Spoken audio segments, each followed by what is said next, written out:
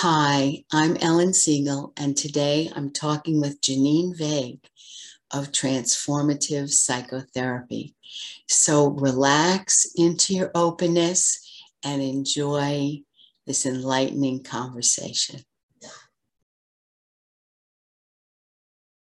Hi, welcome back. This is Ellen Siegel and Janine Vague.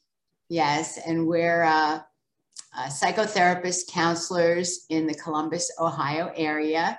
We hope that you've been watching some of the others of these enlightening conversations, and we invite you to view this and listen as if you're in the conversation with us. And there's nothing formal about this.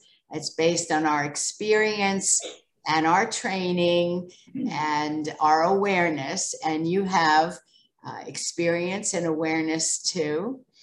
And today our topic is rituals.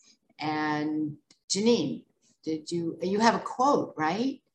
Yes, I'd like to start with a quote to get our conversation going, if I can find it. Okay, so this quote is from a British author, Alexander McCall Smith, and he says, "Ritual is a terribly important binding cement in a society. If we abandon formality and rituals, we're actually weakening the relationships that exist between people that bind." And so I brought this up today because part of the things we're going to be talking about in discussing ritual are going to be topics such the different types of rituals, such as spiritual rituals, religious rituals, marriage, having children, death, sacred events in the family or in couples, and even things such as beauty rituals. And so Ellen wanted me to kind of step aside so that you could see what's behind me, so that nobody has any confusion about what my Zoom background is. So here you can go ahead, Ellen. No, so this is an altar, which when Janine's sitting in front of it, we really couldn't appreciate its depth and its richness. And those are some words that I would associate with ritual. And so thank you, Janine. Oh, and I see, is that a smudge stick in the... There's a smudge stick, a candle. This looks to me like a journal for writing something in. You've got different kinds of herbs and plants over here on the altar, and probably a jar of some sort of thing that's significant to that person. And back here is another book, which is a sacred book in the Wiccan culture, faith, whatever you want to call it, how you want to say it, religion. There's different ways of saying it. And so a lot of mystery that surrounds the Wiccan and pagan religions. And so that's why I'm not necessarily going to name it, because it is, there's a lot of mystery with that. And a lot of people get scared when they think about things that are mysterious, such as the Masons, Wicca, paganism. But the interesting thing that I want to highlight today is that every single religion has ritual. The Catholics have rituals. I remember my first time to go to Catholic church with my girlfriend, and the priest walking up and down the pews with the incense. That's a ritual right there. All the ways that they do a church service in the Catholic Church is a ritual, because they do the same thing over and over again, which denotes a ritual. Jewish people have rituals, the bar mitzvah, the bat mitzvah, reading the Torah, the way they sit in the church, the way they read the books. Buddhists with the butsudan, the box that they put on their altar, and they have the forget what you call it, the thing that they put between their fingers to do the chanting with. That's a ritual there. Christian church, you've got the communion that comes certain times of the year. So it's not every holiday, every holiday. Yeah. Every observance that's repeated. And I think that's a great point that you brought up, the repetition. Yes. Repetition of something. And a person who may not subscribe to any particular religion has their own rituals about life and how they live each day and things that they do. Exactly. Beauty rituals. When we get up in the morning, we all follow a routine. When you take your makeup off, when you put your makeup on, when you take a shower, blah, blah, blah. Health rituals. Brushing your teeth. Yes. Showering, like you said.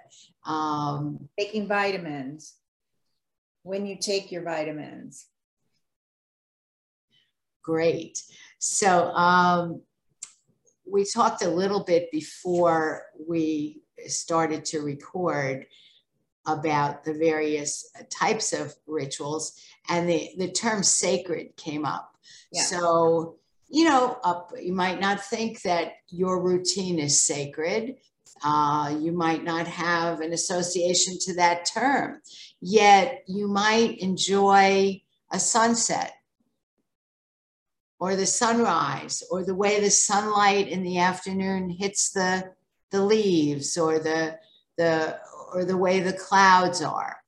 So that there can be sacredness infusing lots of different activities. So I have a meditation practice, and that's a ritual, and I've looked to establish that because I had been convinced by things that I read about the benefits of that. Oh yeah. And the routinizing of it. And so it's become a ritual, which exactly adds meaning. That was the other thing about meaning. Sometimes people are seeking meaning in life, and they can look to certain things that they appreciate in life that they do repeatedly. Yeah. Can you say something, Ellen, about how doing this meditation ritual, how it helps you to have a better life? Well, yes, under the umbrella of meditation is implied becoming calm, toning down the monkey mind, the mind chatter. In Paramahansa Yogananda's style of meditation, he calls it scientific meditation. And I really like that because in his teachings, he gives the meanings, how breathing, not all, how the calming breathing actually oxygenates your blood and removes carbon dioxide from it. So it actually has a physical component to it. And there have been studies on people's blood pressure and anxiety and things like that that are calmed through cultivating a practice of meditation. There's the idea also that the rest that your body experiences when you're meditating has an even more compelling, rejuvenating benefit than even sleep at night. So there's lots of things people can research about that. Mm-hmm. I've really embraced it as a sacred ritual, and it's my own personal one because I'm not in my circle in the household I live. I'm the only one who does that. Mm-hmm. Wonderful. Thanks for explaining that, because I think that's really important. And you did such a good job of talking about how meditation can be valuable to your life, and that it can be valuable to other people. I try to mention to my clients all the time the benefits of using meditation in their life and how it's going to If you don't want to take medication, okay, you got to do something. And meditation is the best thing for anxiety. I think it's the best medication. One more thing to say about that is that the calm that you cultivate, and you want to watch out for impatience, that it's not created overnight. It's a cultivated practice. That calm, as you experience it during meditation, then it travels with you to other situations, so that you can become calm and make clear decisions when previously you might have been triggered emotionally and knocked off your center and had some bewilderment or confusion about decision making and things like that. And after a while, you can consciously bring yourself to that calm whenever you want it. Yeah, exactly. So thank you for adding that on. So we're talking about ritual today, and I think what's also very important in ritual is to talk about how we've lost a lot of ritual in our society and in our communities, that you can see still being practiced in the indigenous cultures around the world. And I think what speaks to me the most is the marriage ritual and the women's rituals, not just marriage, but the women's rituals, such as women gathering together and being there to support each other during the menses, and once a month, and being there to support one another during menopause, being there as a group when the woman is giving birth and all the women are in the room as midwives, if you will, and family, just being there to welcome that child into the world. And now the child is brought into the world in a doctor's room, in a delivery room, and with lots of strangers. So those are the kind of things that those women's rituals, I think, just are so sorely missed, because it's what helped us to feel stronger as a woman, I think. And feel that we weren't alone when we were going through the cramping of the monthly cycle, or going through the craziness of menopause, or the pain of childbirth. Having those women near and dear to you that were holding your hand and were, telling you how to breathe, and we're talking you through it.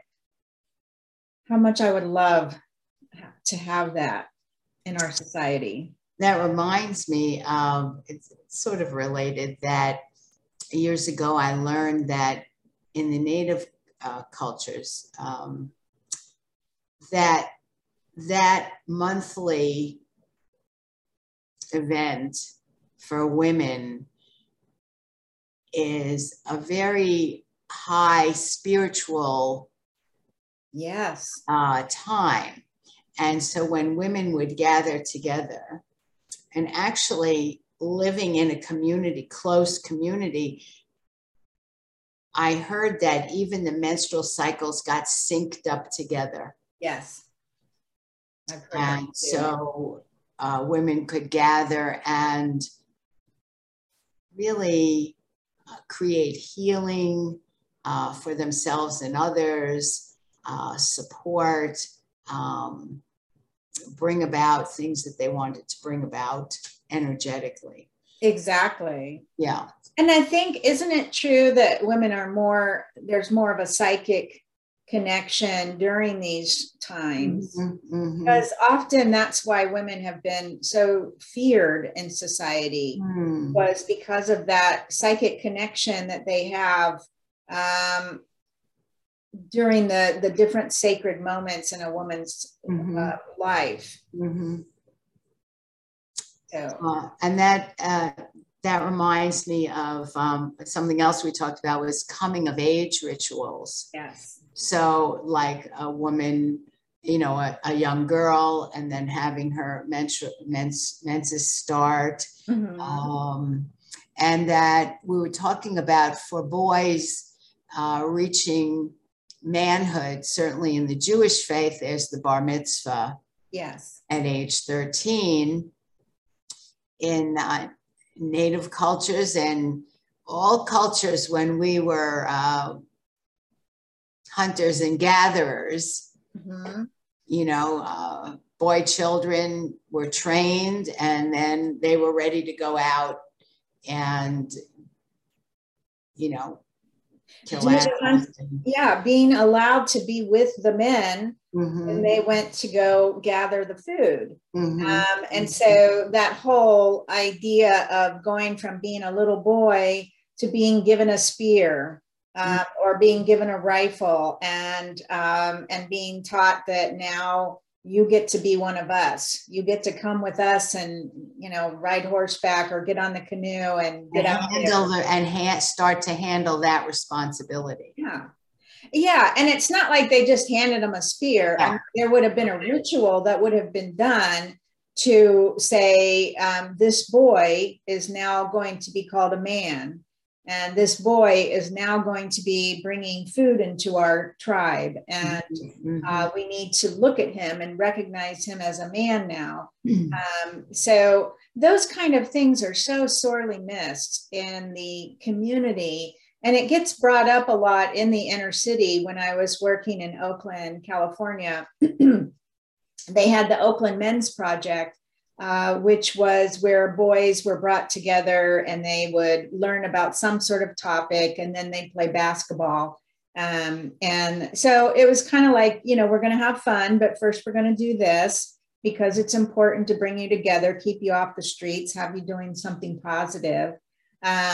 But they were always talking about that. The young men needed some kind of ritual, but young women do too. Because young women easily get absorbed into gangs, just like boys do. In fact, they even have girl gangs. But also to keep them from being not having respect for themselves, so that they end up looking for a boy to respect them and to end up getting pregnant and things like that. I was a part of a women's group in California called Girls for a Change, which I absolutely loved, because in that group, we would work with young women, and each year we would the girls would decide on what the project was going to be for the year, the school year, and whatever that project was going to be, then the whole year was spent preparing for it, and then they would deliver the project to the community in one way, shape, or form, depending on what it was. So the lovely part about that was when we would gather together as a big conference, you did not see pregnant girls. You didn't see girls doing gang signs. There was no indication that that was even going on, because these young girls were given a resource, a place to gather with other women and to be considered as intelligent, smart young ladies that could come up with really important ideas that were going to change their community. So they had respect for themselves, and they weren't turning to boys the way they used to. And they weren't turning to gangs or drugs or alcohol, because they had a reason for being. So, so I've seen things like that in action, and how it really turns children's lives around. So that's why I think mentoring programs are great, or, you know, if someone has an opportunity to apprentice with someone has expertise and sort of, and then becomes skilled enough. Exactly. To become a practitioner or craftswoman in that particular area. Yeah, we were talking about that off camera about the apprenticeship and how valuable that was to a young person, because it was a way, it was sort of a ritual coming of age moment for a young person to apprentice a skilled laborer. And when that skilled laborer, it's no different than somebody being ready to be handed the spear or the rifle. And with the apprenticeship, they would be working with a highly skilled master craftsman and would be learning that trade. And then that day would come when the master craftsman would come to them and say, okay, Johnny, you have really showed me your true worth and your value for this company. And I'm ready to give you the apron. I'm ready to give you the tools, and you're ready to be the man here and take over this job and be next to me as my assistant, no longer my apprentice. Right. What a wonderful contribution to make to a person's life, to feel that sense of pride that, you know, oh, I've stepped up. Mm-hmm. I'm a man now, mm-hmm. Or a woman. So then the other thing we were talking about was it appears, you know, I always think that there's more than what appears. And nevertheless, it appears that there's less of that in our society today. Exactly. Yeah. You know, college is a great thing if you can afford to go. Mm-hmm. You can't afford to go, you know, and college is not for everyone. And if you can get into a job where you can apprentice and, you know, even if you have a mentor who can help you learn and then find what's the next thing and the next thing and the next thing. Right. Because I think it's more on the individual, mm-hmm. Rather than being incorporated into apprenticeship.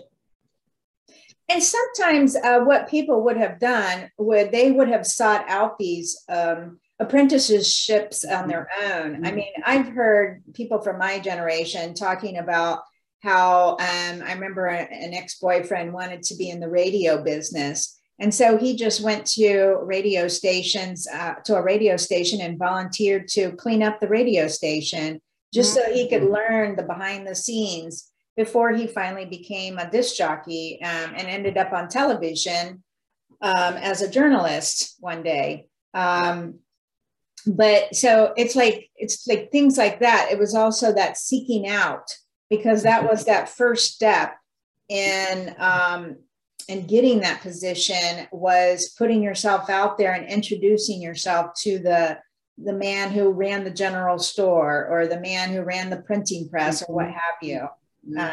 And just say, you know, I've always been interested in learning about what you do, or I want to make some extra money for my family or whatever, and just going in there and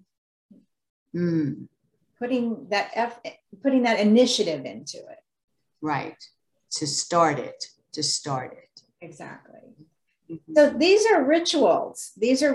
A lot of times people think ritual is what I have behind me, but far from it. Rituals are things that happen every single day in our society, one way or another, whether it's your personal ritual, your spiritual, religious ritual, or your family ritual, or your relationship ritual. You are doing something every single day in your life that is a ritual. The other thing that we also brought up is sometimes people have a negative association to the word ritual because there have been abuses in the name of ritual. Exactly. And so we're not talking about those, and it's always wise to keep your wits about you. Trust your instincts. Mm-hmm, mm-hmm. And any feelings that you have inside. Yeah. And I'm saying trust your instincts, but I also want to touch base on the fact that little children don't have choices when they become victims of different types of cult rituals. So I'm not trying to put any blame out there, because I know there are certainly a lot of people who can say, you know, well, I was only 5 years old or something. So yes, we also want to highlight in this discussion about ritual that there are negative connotations that can be associated with it, but like with anything else in life, there is bad and there is good. And generally speaking, when these bad things happen, it's often a cult that is producing these types of bad ritual type activities where they are taking advantage of people. So whenever I'm talking about spirituality and ritual and religion, I'm never talking about occult status, or that I'm saying that that's a great thing that should be done. So we just wanted to point that out to people who are victims of situations like this, or survivors of situations like this. Right. This conversation is about the positive and the well-meaning and the wonderful and how it changes your life.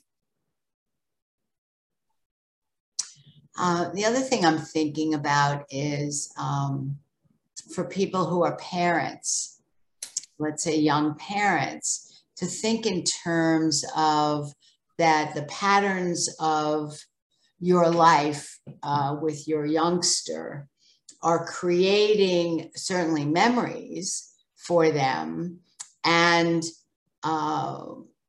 rituals. I remember our son, he loved this. I don't know, we were just habituated. We went to a particular efficiency motel by the beach every year.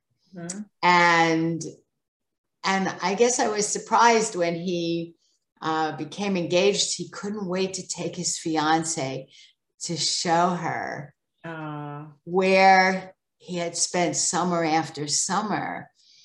And, you know, to us, it was a low-cost place. It got us to the beach. It had a kitchen. It was easy to do with a baby, a youngster. For him, it was a huge ritual that in some ways he looks to duplicate for himself and his family in their way. Yeah. So that sounds beautiful.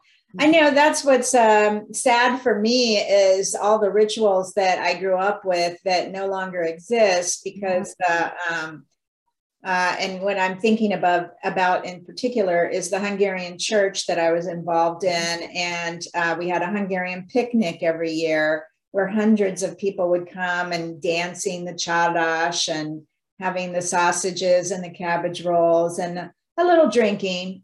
But so it's like, it's sad that those kind of things don't really exist anymore. So it's not something I can pass down to other family members. They still have a little festival every year, but it's a far cry from the several hundred people that used to show up for the picnic every year. That was also outdoors. Now it's in a basement.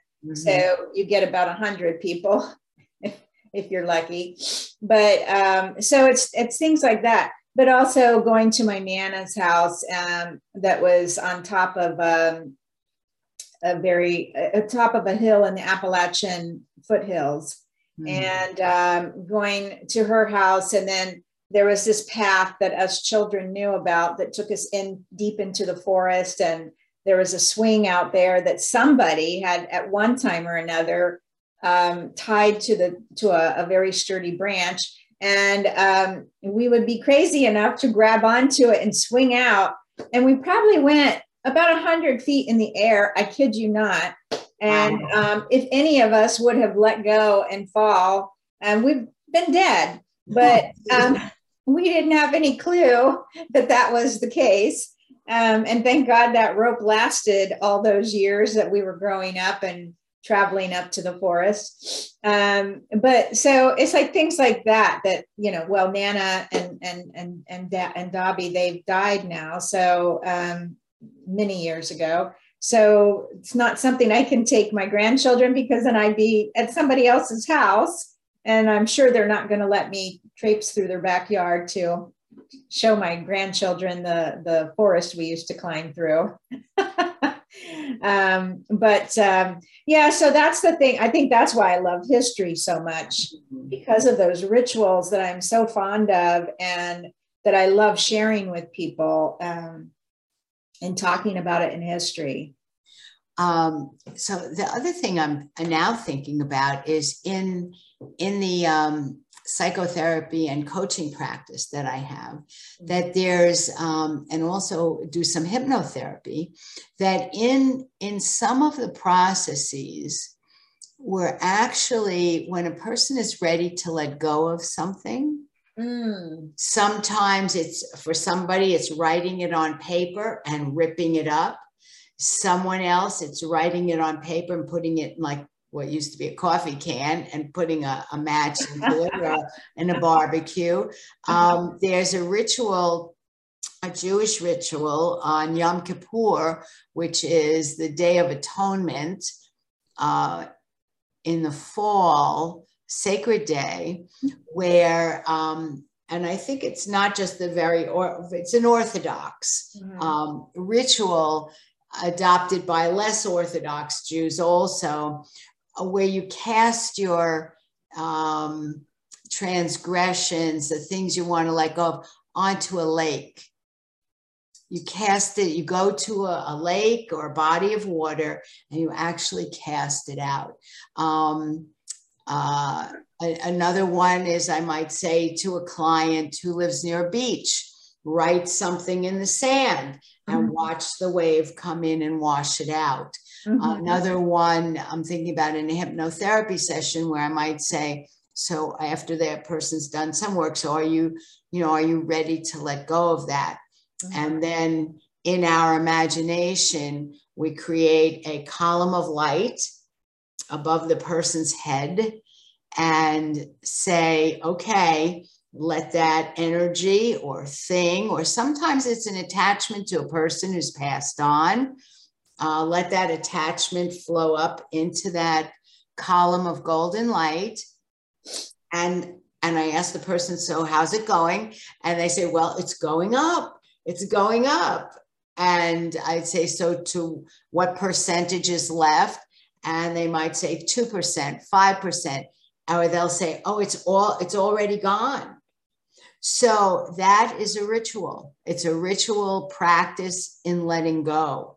So, there's all different ways. Yeah. Of doing that. I love that. That sounds so wonderful to be a part of that experience. That's great. Yeah. So yeah, there are different things. Rituals are things that you can do to not only to develop higher consciousness, such as doing meditation or contemplative prayer, but also feeling like you have some control in letting go of something by writing it down on paper and then burning it, and making some kind of a ritual about it. So speaking of letting go of things, I think it's important to talk about death and the rituals that surround death, because that's also very sorely being missed in our communities. There are death doulas now that are trying to bring this back, that I've been hearing about. But the death rituals were a way of bringing the community together to honor that person's life and their passing. But I also see the death rituals that were a way of people not having so much fear. Do you know what I mean? Because so many people have a lot of fear about we're going to die someday and the end of the world or whatever. And there's a lot of fear about that. And when you come together for a funeral ritual, you're with that community, so you're not alone. And then that and being in that community, then you know, oh, well, one day when I die, this community is going to be here and they're going to help me to pass over into the other life, which is, you know, hospice. They're there to help the family. When somebody is dying of a terminal illness, they're there to help the family as that person passes over. And I think that's so beautiful, the hospice program. I've heard so many, my clients have told me so many positive things about that. They even have, when someone when it's a death by suicide situation, they've even got volunteers. I had somebody tell me about that one time, that as a volunteer, they would go out to the home and be there for the family. Something of that nature would happen, just to talk to them, not necessarily therapists, but trained advocates who would go out there and volunteer their time for these people. It reminds me of, so people who are associated with some churches and temples and religious communities have that kind of a community available often. And then there are many people who are spiritual and not affiliated with any house of worship type of a thing. And so may not have a community of people available. Yeah, to have that final ritual. Yeah. And then I think about people who are alone, who may not have any family or friends. I think about that often. I do too. A lot of people who are alone in that way. Yeah.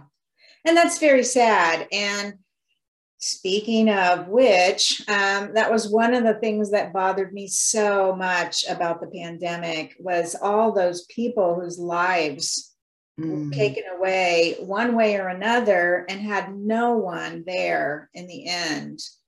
Yeah. That just affected me so much, more than anything else.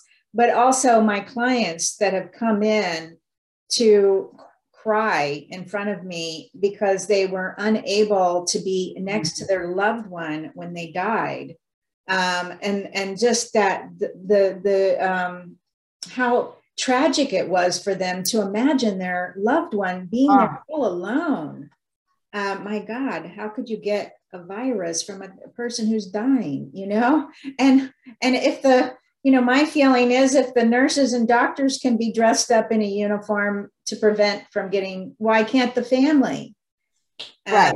Yeah. I actually have a friend of our family actually did fight to do that. And so she refused to leave her husband alone.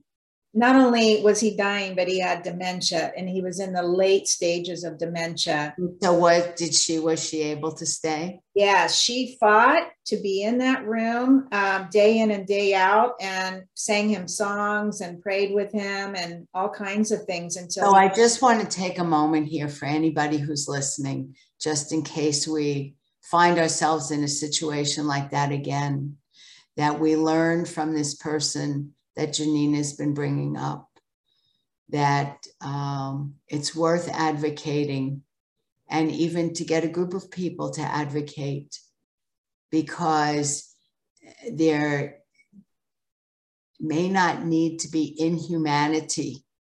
Yes, there's a problem. Yes, there's a virus. Yes, it's contagious. And common sense, if the doctors can dress up and have the bravery to do that, how about, and you want to do that, not to take no for an answer.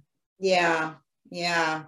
Whether it's about your own health or your loved one, or a situation. I think lots of times parents are afraid even to advocate for their children in school. That the teacher or principal, it's goes back to, I guess, early in our studies and years ago, authority issues. If you have an authority issue, you might buckle and cower, or your weakness is brought up when somebody is exerting authority over you. So it's an opportunity to muster the truth of who you are, to stand up for what you know is the right thing, the fitting thing. Yeah. Just because it's inconvenient for someone else, you know. And yeah. And speaking of which, I don't even know what happened to women giving birth, whether their husbands were allowed to be in the room or the fathers. So it really destroyed so many cultural practices, so many rituals that were going on. But you even mentioned, Ellen, the masks and what was lost. Right. And we took it for granted. Yeah, lots of people don't walk around smiling at each other. They're in a trance or miserable. Okay. And then there are many people who catch someone else's eye and smile no matter what. Yeah. And with a mask on, it cut all of that out. It cut out such a simple way of connecting. Yes. And feeling loved by the day. I mean, I couldn't even understand people when they had masks on. I couldn't understand half of what they were saying. And I'd constantly have people have to go like that so that I could hear them, because I have hearing problems. And so when somebody's speaking muffled, I don't understand what they're saying. All I hear is blah, blah, blah, you know? Right. So many times I had to say to people, what? But I'll tell you what, the other day I had the most beautiful experience. These little children were riding their bikes on the sidewalk near my gym that I go to. And it was Mother's Day. And this little girl looks at me and she says, "Happy Mother's Day." And I was just like, wow. I mean, she doesn't even know me. And then the little boy next to her decided to repeat it, probably because he felt obligated. How sweet. Keeping up with your peers, but it just made my day. And it was just like, wow, I don't even know these children. And yet how lovely that they honored me as a woman and honored me as a human being. But if she would have said that with a mask on, I would have been like, what, you know? And, or maybe I would have thought she didn't say something nice. I don't know, but it was just, so much was lost. But, you know, speaking of which, I've listened to people who read lips. Oh, that's another issue. Right? And they were not able to communicate with people because people were like looking at them rudely or something. And it's like, you know, how are they going to say I'm deaf? I need to read your lips when, you know, sometimes people who are deaf don't speak even. So, I mean, just so many things that were lost. And it created a new ritual, which to me was a bad ritual, but that's just my opinion, obviously. But yeah, I think it created a fearful ritual. It created a lot of fear in our society.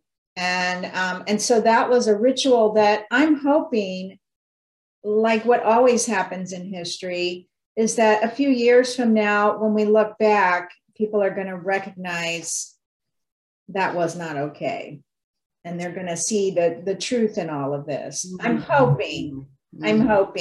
But I also realize that I could be the one that's wrong. As you know, I'm always willing to admit that I don't know everything, but I'm hoping in this case, we're going to learn from this situation, this negative ritual.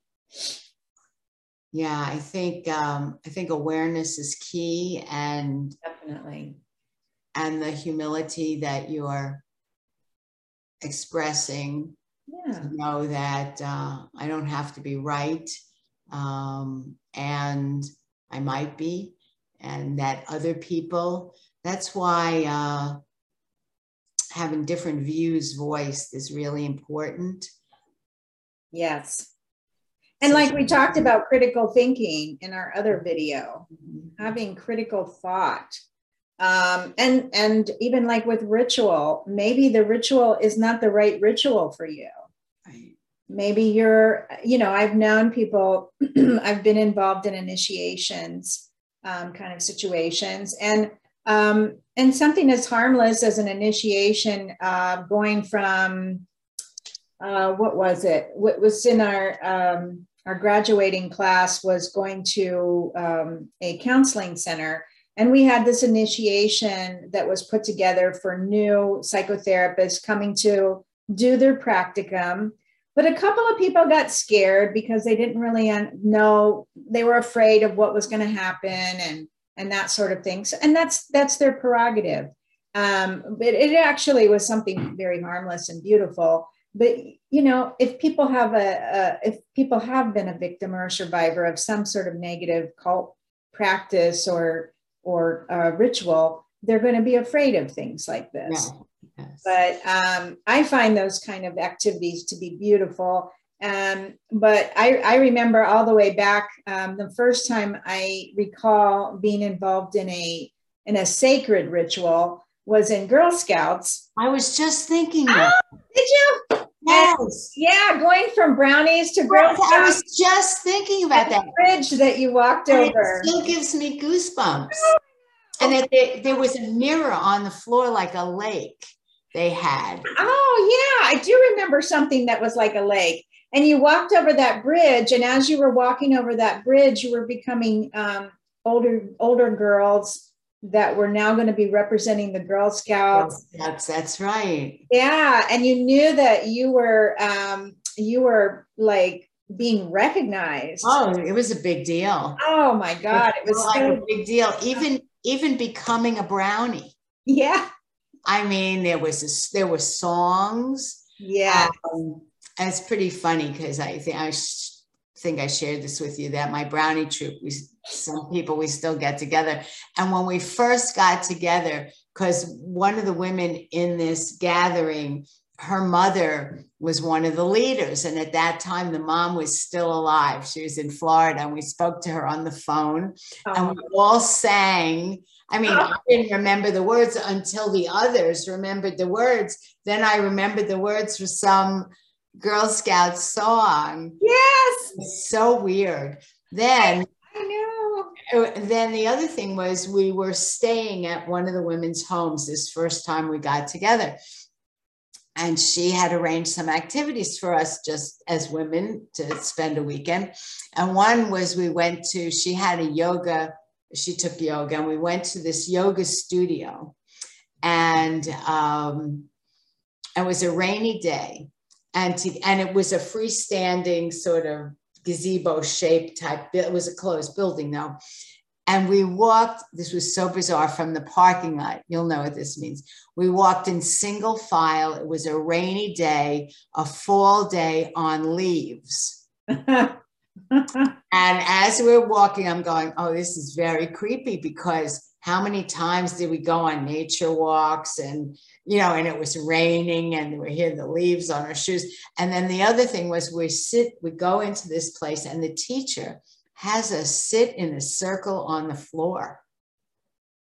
I mean, which we did in third grade, and it was very eerie. So those things were rituals. Yeah, exactly. And it was a coming of age moment. As a young girl going from brownies to Girl Scouts. Mm-hmm. I remember those songs too, including Hungarian Bible School. I can sing. I was singing the songs one year when I got together with my brother, and he was like, "How do you remember all these?" And it's like, because it was by what do you see when you sing it over and over again? It's gonna stick in your brain. I still remember some of the Girl Scout songs that we sang in camp, and on my honor, I will try to do my best unto God and my country. Okay, the Girl Scout laws. Yes. Janine. I just love saying that, because I felt like such a grown-up by saying that creed, that Girl Scout creed. But also we were taught that we were ambassadors, that when we wore our uniform and represented the Girl Scouts in community, wherever we went, that we were ambassadors to the Girl Scouts of America. So I took that so literally. Oh my gosh. I mean, I felt children do take things literally, and that's a wonderful thing for adults to support kids in knowing that. Exactly.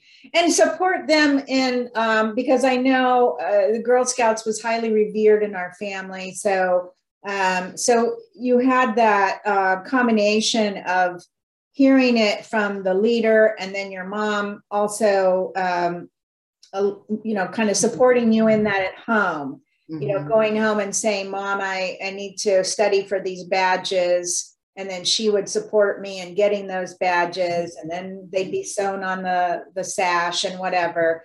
And just how that the family brought this all together. There's a study that was done when I used to work for Head Start in Berkeley in the late 90s. There was a study that was brought to us from, I think it came from Berkeley, University of Berkeley, or I think that's how you say it. No, California State University of Berkeley, something along those lines. I didn't go there, but so they brought us this study that was done on the Head Start families, not at our facility, but wherever they did it. And what it showed was that families, well, it showed firstly that children who had belonged to the Head Start program had it had such an impact on them going through school to have that Head Start. But it also was showing that when families stayed involved with their children's schooling, going to PTA, being a room mother, being involved with Girl Scouts, all that sort of thing. When the parents stayed involved, the children's likelihood of staying in school until 18 was more likely to happen. It was more stronger. So that family ritual of being involved one way or another, supporting their children in school, finding school to be of purpose and value, it assured that the child was not going to drop out.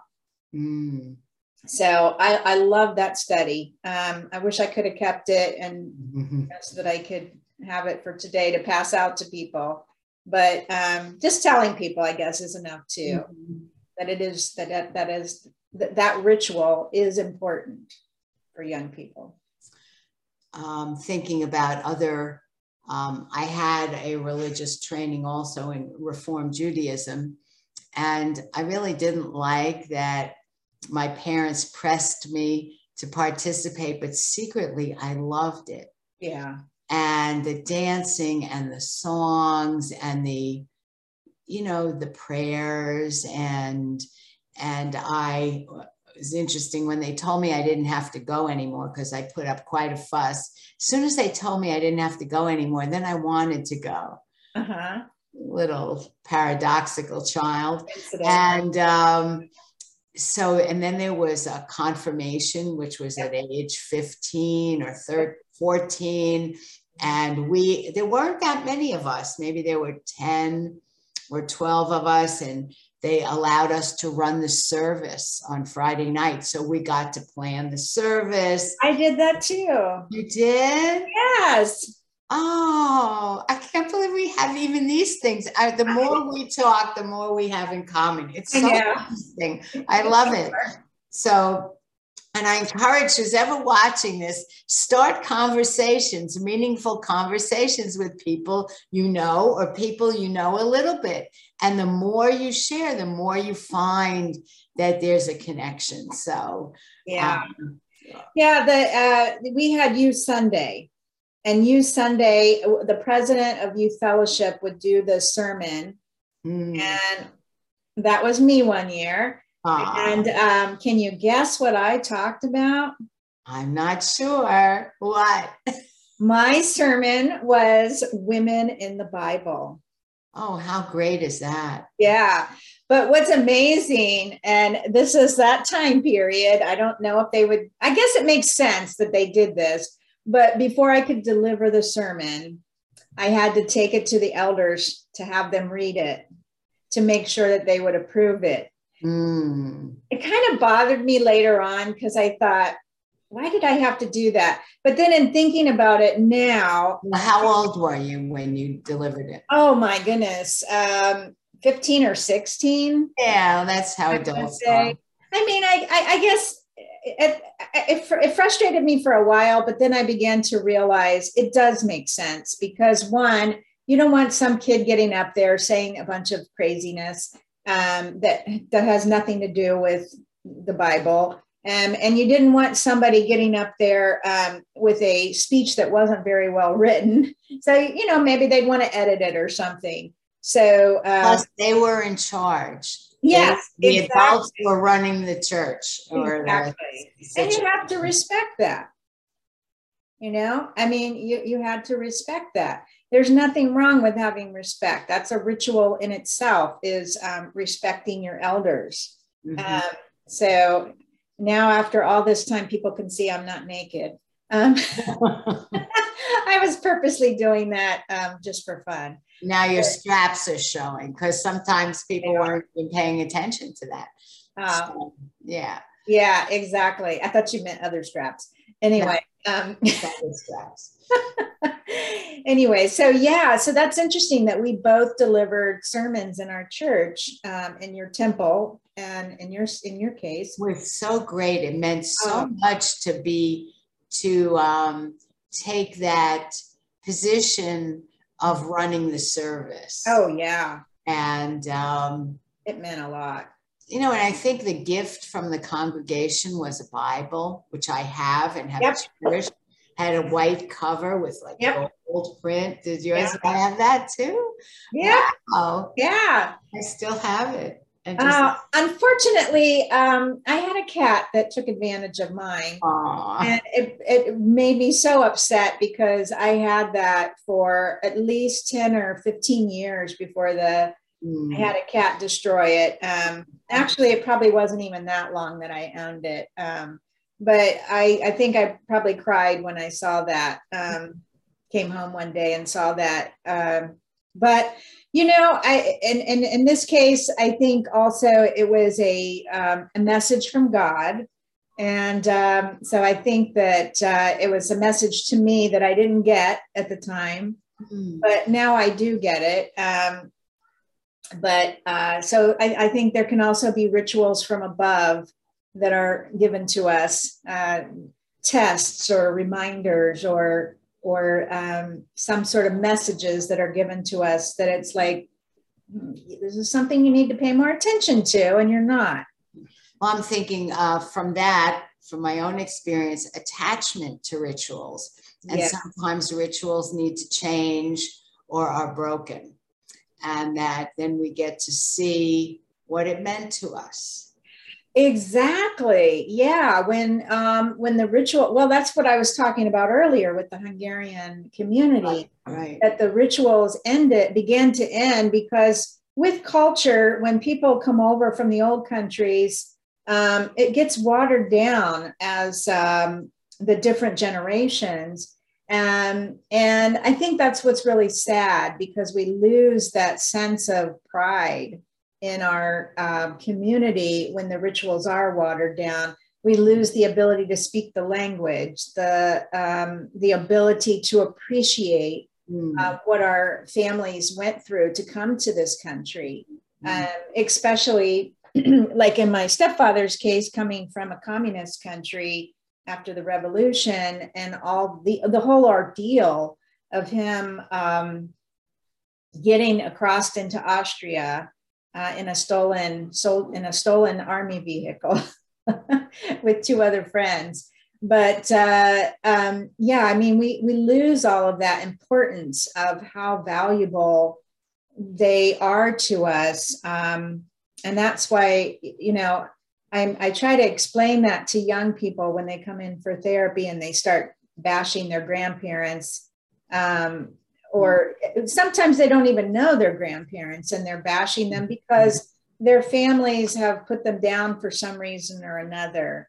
And so they've lost out on the stories. They've lost out on their ancestry. Another ritual is genealogy and learning about your family history, how people's lives have been turned around from DNA.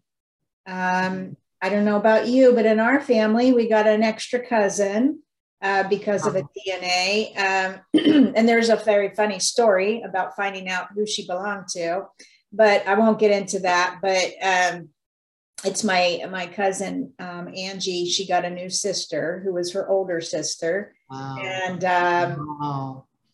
or no, maybe she's the younger sister. But anyways, it was just that ritual right there of doing genealogy. She would never have known her real family if it weren't for that.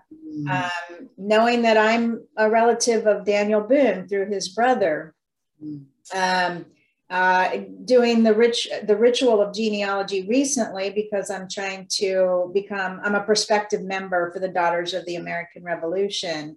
So all the rituals that are involved in that type of group, but also the research that has to be done in order to prove your ancestry and prove that you actually are a descendant of somebody who was in the American Revolution. That's great. Yeah. So what else? Do we leave anything out at this point? I don't know, but we are on the hour. We're going to be there in a few minutes. So I think we've kind of touched base on so many different types of rituals, right, and how they impact our community, how they impact us as children with our stories. So how should we wrap this up, Ellen? I don't know. Oh, wise Ellen, who always has the wonderful things to say. Well, I think it was a juicy morsel. Let's see. So for us and for all of us that are together virtually while you're watching this, to enhance your self-appreciation by noticing what rituals you've participated in even less consciously, and make them conscious, and then make some decisions about continuing them with a fuller heart or to be open to enhanced meaning from them. And also to be open to creating some new rituals. And if you happen to be a grandparent who has an opportunity to start a relationship with a grandchild, that there are certain things that you can do in a repeated way, whether it's reading stories or going to the park or something for the two of you, that can become a ritual that can anchor you both into richer meaning in your life. So that's wonderful. I love that. So staying conscious of the rituals that you're involved in. And if you're doing any type of coming of age moment, thinking about how you can orchestrate that coming of age moment with your child, with your grandchild, with your getting married, giving birth. Think about how you can make that a conscious ritual by putting it together in such a way that it's celebrating this life-changing moment.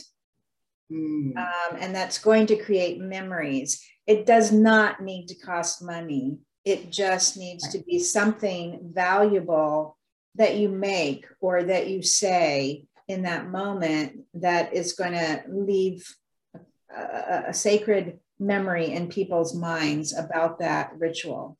That's beautiful. That's beautiful. So we'll see you next time. Tune in. If you haven't seen our other recordings, tune in to our YouTube channels, and we'll see you next time.